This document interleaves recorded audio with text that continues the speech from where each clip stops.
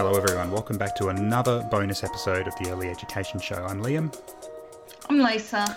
And yes, we're here. We are still refusing to get to episode 100. We now have another bonus episode. I think we've done more bonus episodes in between episode 99 and 100 than in the entirety of 2018. We do promise we're going to get to episode 100 very soon. But that's not because we're being difficult. It's just because all these interesting things are happening. I know. So we did. We weren't planning to do this one, but I sort of, as tends to happen, I go on a Twitter rant and then I say, look, can we quickly talk about this in the podcast? Because there's nothing I love more than talking through with my favourite people in the sector. So most people will probably be aware, if you follow the media at all, it's been a really big story that sort of fits within our genre of Rort alert with family daycare. But this has been a huge one. So here's a bit of a summary of what we kind of know based on what's being reported in the media. 18 people were arrested last week as part of an alleged syndicate operation in the sector that managed to fraudulently claim up to $5 million through the rebate and subsidy system. The group claimed to operate in several locations in Sydney and Wollongong under the name Red Roses Family Daycare. And the New South Wales Police said the alleged scam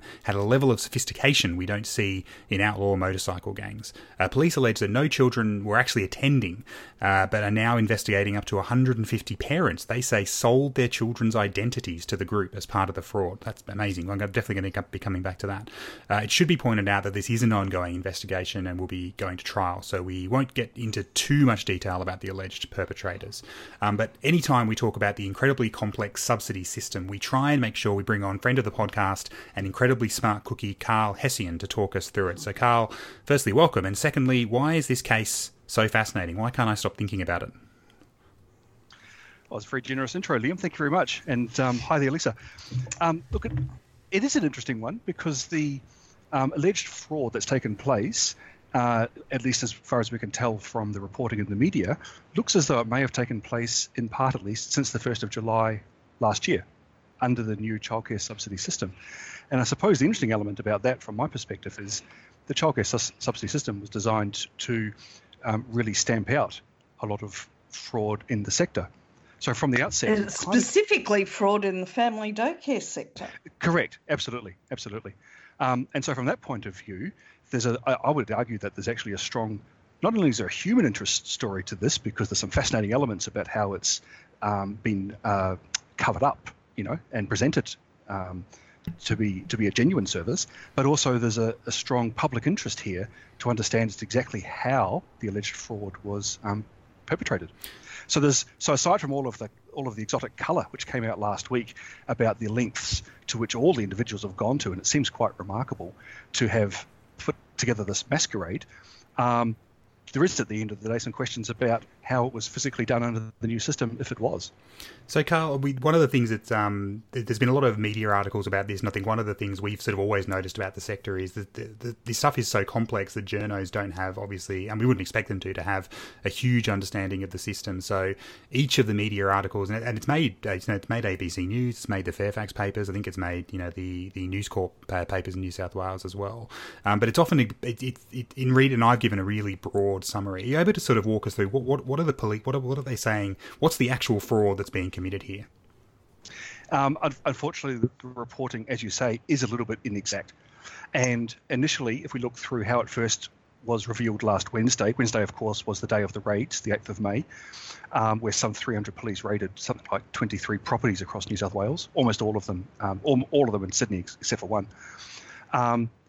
The fraud appears to have taken the form of the alleged fraud appears to have taken the form of these 17, 18 key conspirators enlisting the help of 150 parents, as they're described in the media, to get their details to present fake, false claims through the childcare subsidy system.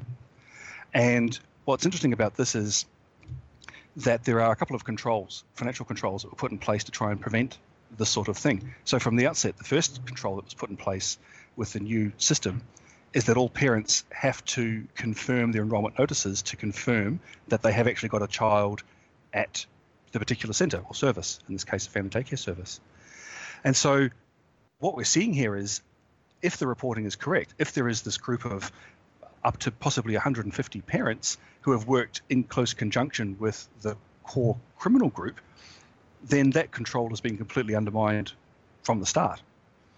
And separately, as has been the case for a number of years, I suppose, going back a very long time now, we've had the childcare swapping phenomenon, specifically in family daycare, which started off as a sharp practice and then some years ago became outright unlawful. The reporting's a little bit unclear, but it looks as though there might be an element of that still going on.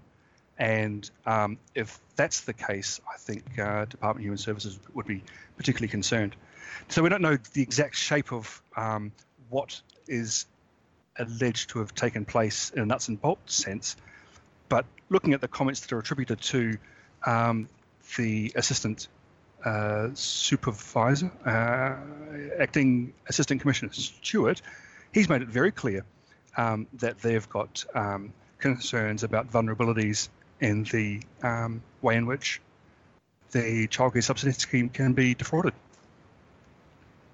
It is fascinating. Yeah, it is fascinating. This is we've been pretty much into the life of the podcast. We've been covering Rort alert from one or the other. We know the government has loved to crack down on this particular, but I guess the scale of this is just kind of fascinating. So we sort of talked about some of the details that have emerged of this, and it's not surprising that the media's loved it. But one of the things we've seen is that there seems to have been some sort of operation in place where when there was compliance checks, and it's not entirely clear whether they are NQF compliance checks or whether they are department sort of financial compliance checks. I get the sense they're on the department side, but as soon as they heard that someone was on the way, they managed to set up they managed to very quickly move into operation and make these educators get their houses looking like they were sort of operating services. And we're talking about services that appear to be operating out of the back of garages and stuff, but the scale of the fraud seems to be quite amazing.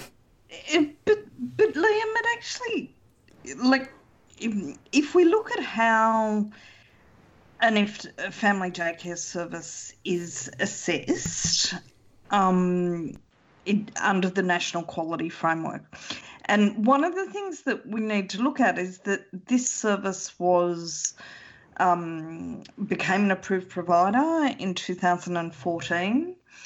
And it looks, as Karl says, certainly they were still listed as an approved provider up until a few weeks ago, at least, I think. Well, they were still, sorry, Lisa, I shouldn't interrupt. Yep. They were still coming up on the ASIQA website last Wednesday. Okay, so the day of the raid. Correct. They were still an approved provider. Now, possibly they were kept on as an approved provider to allow the investigation to have enough to go ahead. They may have been found out for quite a while. But they were assessed and rated in 2013. And they were assessed and rated not as the media reported as significant improvement required, but is working towards the National Quality Framework. In fact, in Quality Area 4, they got meeting the National Quality Framework. How family daycare services are rated can changes slightly from service to service. Some services have been rung and told which educators are going to be checked.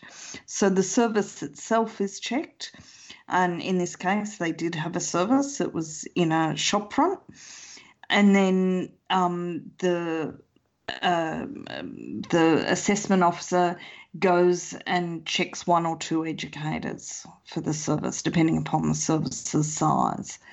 And sometimes those which educators have been chosen are notified in advance, and other times those educators are the service is told on the day which educators are being checked. So if you had, I can see a situation where you have two educators set up to be the services with children in them, et cetera, and, the assessor comes and assesses those services, those educators. Does that make sense? Am I being clear here? Well, you're being clear about how complex it seems to be fitting family daycare assessments and rating. I mean, one of the questions I had about this was, so if it was assessed in 2013, it wasn't assessed between then and 2019. Is that seems pretty well behind what the schedule should be for assessment and rating? No. Oh, sorry, I've got the dates wrong. They started in 2014.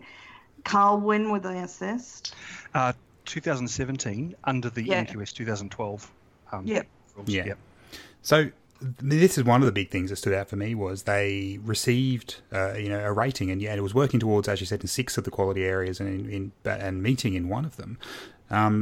So one of the questions I sort of had when we were sort of talking about this online was, is it possible, and I'd be interested in your view on this, Karl, is it possible that the service started as, not a high quality service, obviously, but as probably it was set up maybe to operate as a service, and they moved into fraud? Because I don't know if this is just my naivety. I don't know how you can have a service that isn't operating and has phantom children that can get even working towards rating. It should be significant improvement required, surely, if it's just a fraudulent ghost service.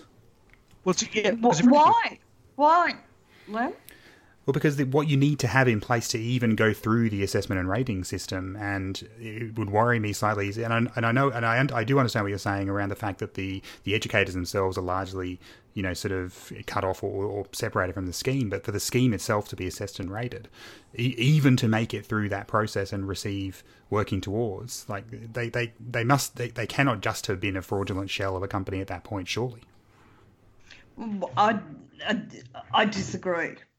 I think it would be very, okay, if you and I and Karl, with our knowledge of the system, wanted to set up a fraudulent... Hey, whoa. service... Hypothetical only, let's be clear. Hypothetical only. It would be I think it would be very easy for us to, if you think about the quality areas, yes, you've got to have your policies in place. Yes, you've got to, prove how wonderfully you're doing with your families. You've got to prove your programming. You've got to prove all of that stuff. It's in the case of a family daycare service, or in the case of any service, a lot of that is showing things on paper, isn't it? Well, yes, but there's also components of visits which are unannounced and announced as well. Look, this may be my lack of knowledge of the family daycare setup, which I'm prepared to own, but it just seems I look at it. I've got to say, as someone who's currently operating a service, I don't think you could get to the point where you could be getting even one of the quality areas assessed as meeting without having children around. It just seems madness. Sorry, Liam was talking over you there. I think your question is still a good one. We don't know from the reporting whether this was a situation which was from the outset set up to be a scam, if in fact it has been a scam. We're proceeding on the assumption that it is for the moment, or whether it was a service that started off legitimately and then somehow along the line went bad. And I think that goes to the heart of one of the challenges that was in place with the old childcare management system in the past, was that it allowed for the spontaneous discovery of how to perpetuate a fraud in that system by making simple mistakes and discovering that money came through. Now, I'm not going to put my neck out there and say that this was a genuine business and had gone bad somewhere on the way, but it's possible that maybe it started off as a very small legitimate enterprise, and then it slowly got larger, and as it did, it expanded into being fraudulent. Except that, remember the way that the media has reported that this came into the public sphere is through another investigation that they were doing about, was it green slip fraud or CPI fraud? Yeah, compulsory third-party insurance. For, and certainly some of the media reports suggested that this is an unusual situation in Australia, but it's becoming more common, where the media was suggesting that people are coming to Australia specifically to commit certain types of fraud. It linked the media report I'm talking about, linked this with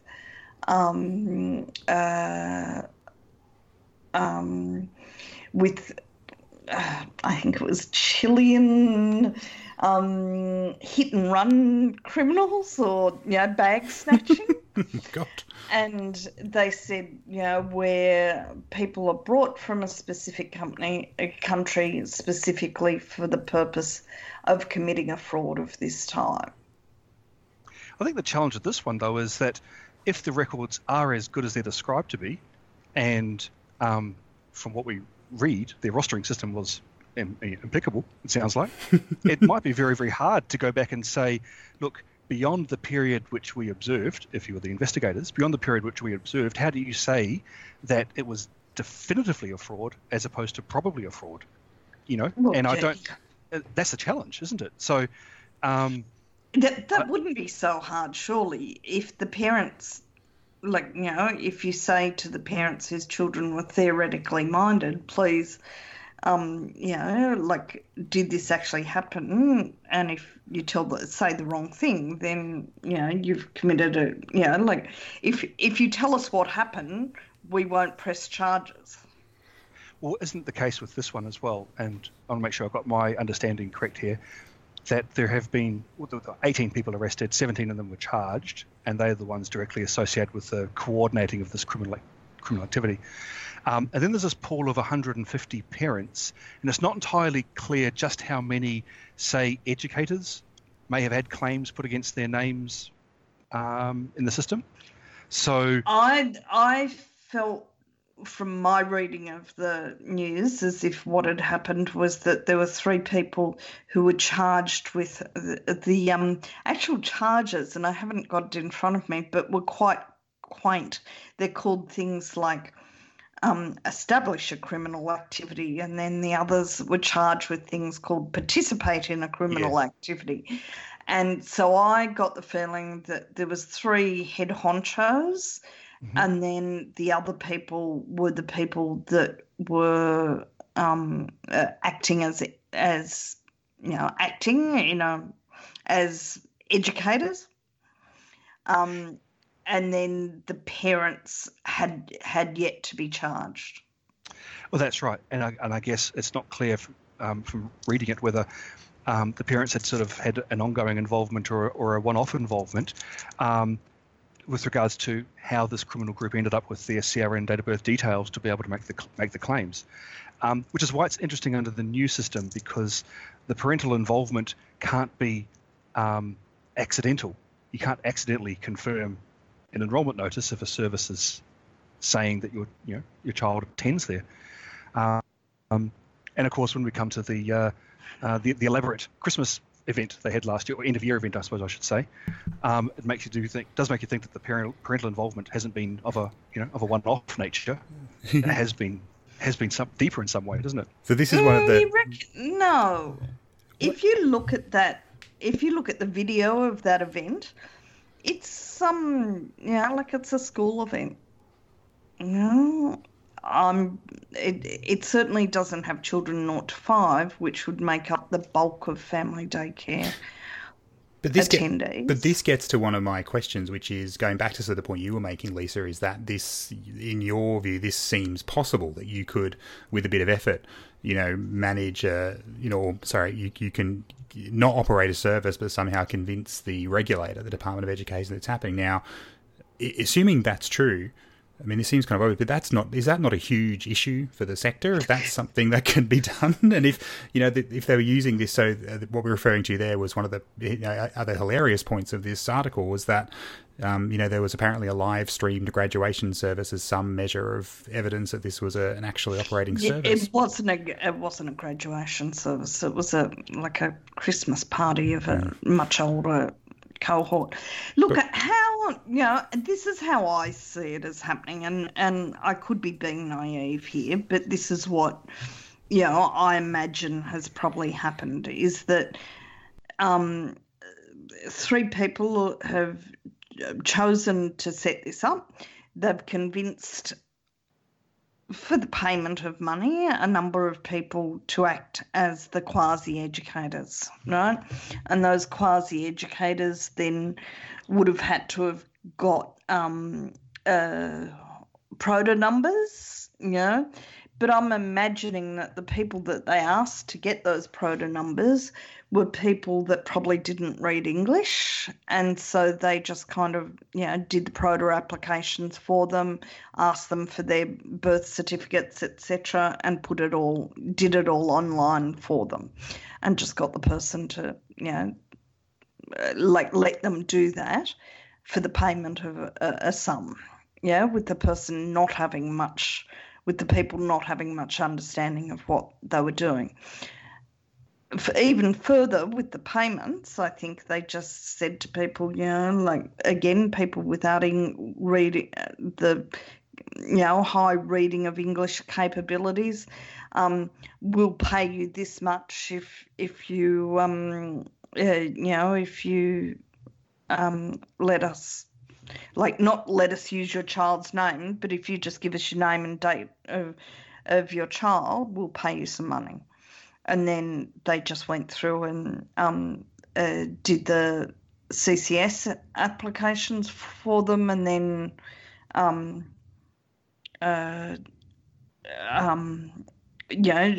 got those families to accept the, what's it called that you've got to have now? The CWA, the complying written agreement. The CWA, etc. Yeah, look, I don't think you're being naive at all. I think that's probably the simplest scenario, which broadly fits everything that's been portrayed, doesn't it? In a sense, it's almost like an Australian form of affinity fraud, which is the phrase that's used elsewhere, where a particular community or cohort is targeted, and I'm just, I guess, paraphrasing exactly what you said, that you have a couple of key principals, the ones who have coordinated a gang, and they've got a more sophisticated understanding about what's going on. And if they are dealing with people for whom English is a second or subsequent language, then it could be a very easy thing to be the gatekeeper for the understanding of how the whole thing is going to be controlled. So I guess I'm kind of sympathetic the further you get away from the principles of a fraud, at least as a disposition, and we'll find out over time just exactly what the reach genuinely is. But that's the way I'd look at it. I'd look at it as a kind of a variation of affinity fraud. But I think one of the things that really this story, I think, twists on for us, Karl, so it's not, we don't have 100% clarity about whether this fraud has taken place since July last year, do we? So there's nothing that's sort of, I think there's indications that it has, and the fact that it's only now, the swooping has only happened now, so it's unlikely that the fraud suddenly stopped on July 2018, given the arrests only happened last year. But so I guess we should be careful about proceeding with that clarity. But if it does, this poses big, huge issues for the system, doesn't it? The reporting is frustrating because the reporting at first referred to childcare rebate, childcare benefit, and then subsequently childcare subsidy. I think looking across the various pieces, especially on late Thursday and Friday, it did seem to be clarified as though it was the childcare subsidy system, and we still need to find out whether that is the case or not. That it's not, these aren't historic as in before that point, but afterwards. And if it is, then this, to my mind, is a challenging fraud for the Department of Human Services. Because it's gone across two systems. Well, because the system was designed to, as you said before, specifically in family daycare, to stamp out some of this activity. The idea that you could get a conspiracy of such a scale where 150 people potentially have gone online and confirmed the enrolment notices to a service where they've provided the childcare, their CRNs and dates of births, is actually, I would have thought, quite a hard thing to do. I couldn't go and round up that many people to do that. If we were running our fictional hypothetical children's service as you described before. I think you could if you were a respected elder in a community, and that people looked up to you, and you explain this as a way of getting more money for that community. Well, that does make sense of it for sure, and as someone who's not a respected member of the community, can't quite relate. This is the one stumbling block in our plan, isn't it? Yeah. But okay, well, let's put it another way then. The challenge for DHS is, and I don't know enough about this at all, but I'll sort of put it out there as an open question: how well targeted are their non-English communications on this front? And I'll leave it as a rhetorical question because I really don't know the answer to that. But if this is... I can answer that. Well, not about Department of Human Services, but the Department of Education have done a number of publications in different languages, trying to get to the people that might be engaged as educators in fraudulent activity, explaining that in those languages that educators can also be done for committing fraud in this area. So they've certainly, the Department of Education has certainly gone widely with this. Okay. Wonderful. Well, I think we've this is just a fascinating story, and I think we may come back to it once we know what the outcome is. But do we get any sense of what?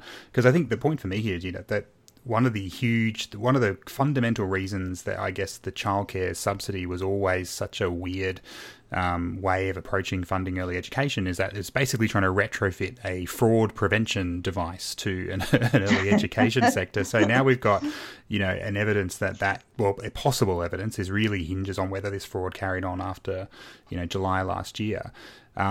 Are we likely to then see... Well, I mean, we're obviously right in the middle of a next election campaign, so we could potentially have a new government next year. But let's, if the current government was returned, I don't know. I think it's an unfair question because I don't think either of you can answer this. But can we see further crackdowns? Like, were they likely to? What can they tighten up here?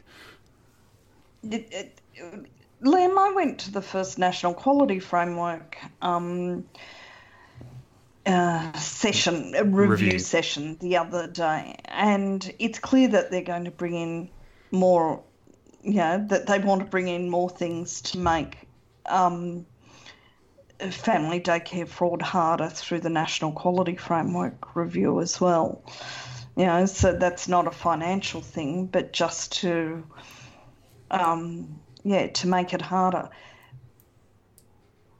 Well, this is not a conversation for this podcast. We may have tackled this, but surely, as well as the compliance and fraud prevention stuff, this probably is going to have to spark a bit of a discussion about whether family daycare comfortably fits within these systems.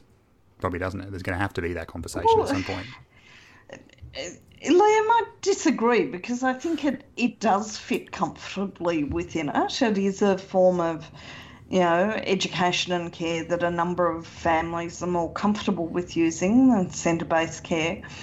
And until the influx of dodgy family daycares, it was quite a respected, form of family of early education and care. Well, I think to be clear, I'm not suggesting that's not the case, but something is clearly not fitting with the regulatory framework. I'm not suggesting that the sector should shut down, but I just wonder whether either the NQF or the subsidy system is the best way to manage it. I still can't get past the idea that a CEQA rated this service. The CEQA didn't rate it. The Department of I've made the mistake. I yelled at someone else earlier today. I made the exact same mistake. But this service received... I don't know why I can't get past this point, but there is something fundamentally wrong if this service wasn't real and it got a rating. I agree absolutely, and I think it must be incredibly embarrassing for the New South Wales government,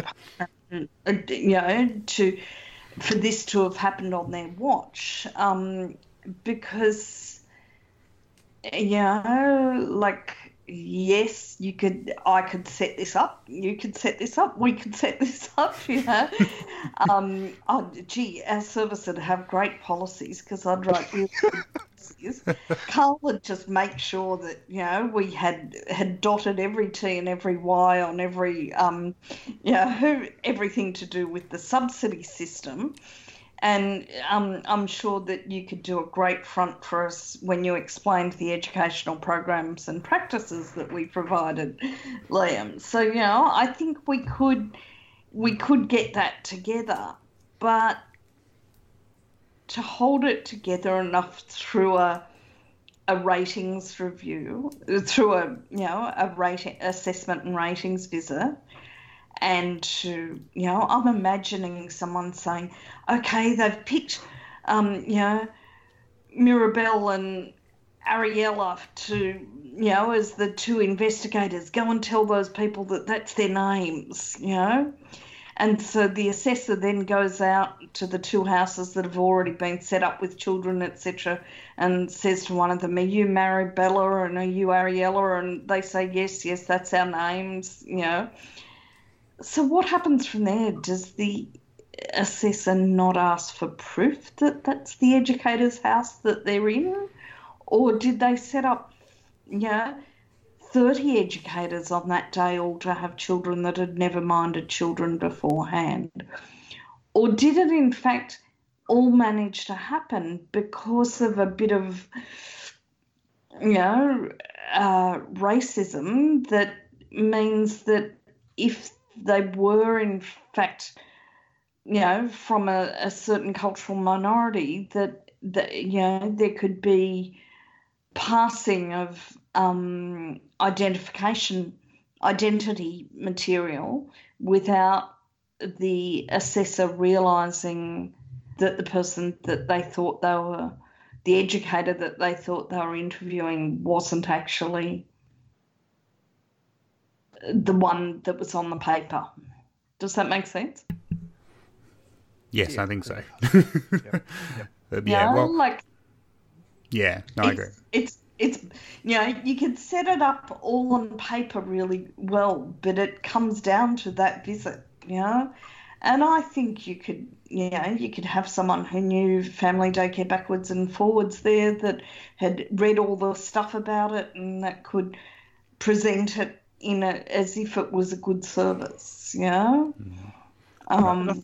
And I think in fairness to the various regulatory authorities as well, I don't think they're going about their job with such an extreme degree of cynicism that they're expecting people to be committing kind of fraud, certainly not on this scale. No, that's not true. In New South Wales, the Department of Education was told about fraudulent for-profit family daycare services, like 10 years ago.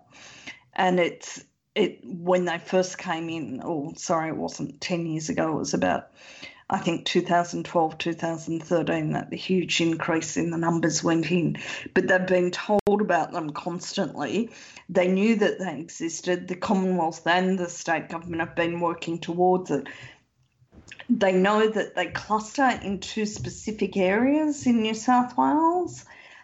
There's about 10 in each area, and this was one of the areas. Okay. Surely, you'd be going in there, checking these with a fine-tooth comb. The other thing that's interesting that you guys may not be aware is that in family daycare in New South Wales, in April of 2018, all family daycare services got limited as to the number of educators that they could have, and they got a condition put on their licence about those number of educators, and they got a condition put on their licence about the number of coordinators they had to have for that number of educators. This service that has been closed had a limit of 60 educators. Now, that's quite a large service. The way they decided that the limit on those educators was they looked at a number of things. They looked at the existing number of educators you had, your compliance history with the childcare benefit and childcare rebate. They looked at your compliance with the regulations. They looked at any spot checks you had and at your assessment and rating. So someone, and some very good services had their numbers cut in half or just, set at the number of educators that they currently had during this time. Somebody went over all of those family daycare schemes and looked at all that stuff and assessed them and gave them a number. And this service was assessed, to have 60 educators. I think one day there'll be it'd be great to have someone, I think I said this on Twitter, someone with an early childhood background digging in and investigating this story, because I think it's just a fascinating story here about how this has come together. We've probably talked about this Rort alert way more than we should have. We've crossed well over the 30-minute mark. But Karl, from your perspective, is there anything we haven't talked about in this story? There are a lot of twists and turns and details of this one, but I think we're going to have to wait for a little while to see if we get any more info through media outlets, I guess, aren't we? Yeah, pretty much. The two things, again, just to come back to and re-emphasise on the way out the door, I suppose, I love it when somebody else says two things on this podcast. Look at two things. When, and this is the part that was disappointing about the media reporting, the when and the how. We're proceeding on the assumption that there's a strong suspicion this has taken place since the 1st of July. And then the how is crucially important here.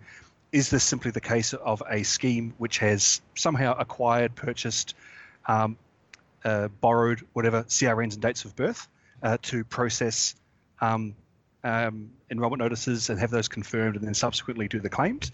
Or is it more of a old style fake child swapping with a bit of a twist under the system? And I think we kind of need to know what's happened there to be able to understand where the subsequent crackdown will come from, which will come. A lot of unanswered questions. Well, I mean, it may be that more comes out down the track, and I assume it'll eventually go to trial and some details will be released there, and we may be able to do a bit of a follow-up to this bonus. But I'd like to thank Karl and Lisa for talking us through this quite complex but fascinating story. We will be getting to episode 100 very soon, we promise. I'm happy to promise no more bonuses before we get to episode 100. But thanks, Karl, for joining us and talking us through this issue. Welcome. Cheerio. Thank you. Wonderful. And until we'll see you with episode 100, it's goodbye from me. And from me. You have been listening to The Early Education Show, hosted by Lisa Bryant, Leanne Gibbs and Liam McNicholas, and produced by Liam McNicholas.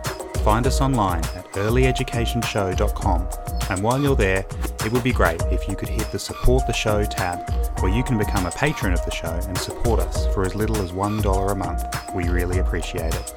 Get in touch with us at earlyedushow@gmail.com or on Facebook and Twitter with the username earlyedushow.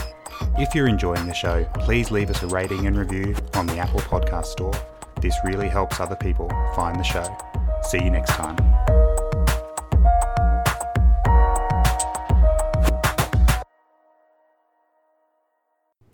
Come on, Karl, say goodbye. Goodbye from me.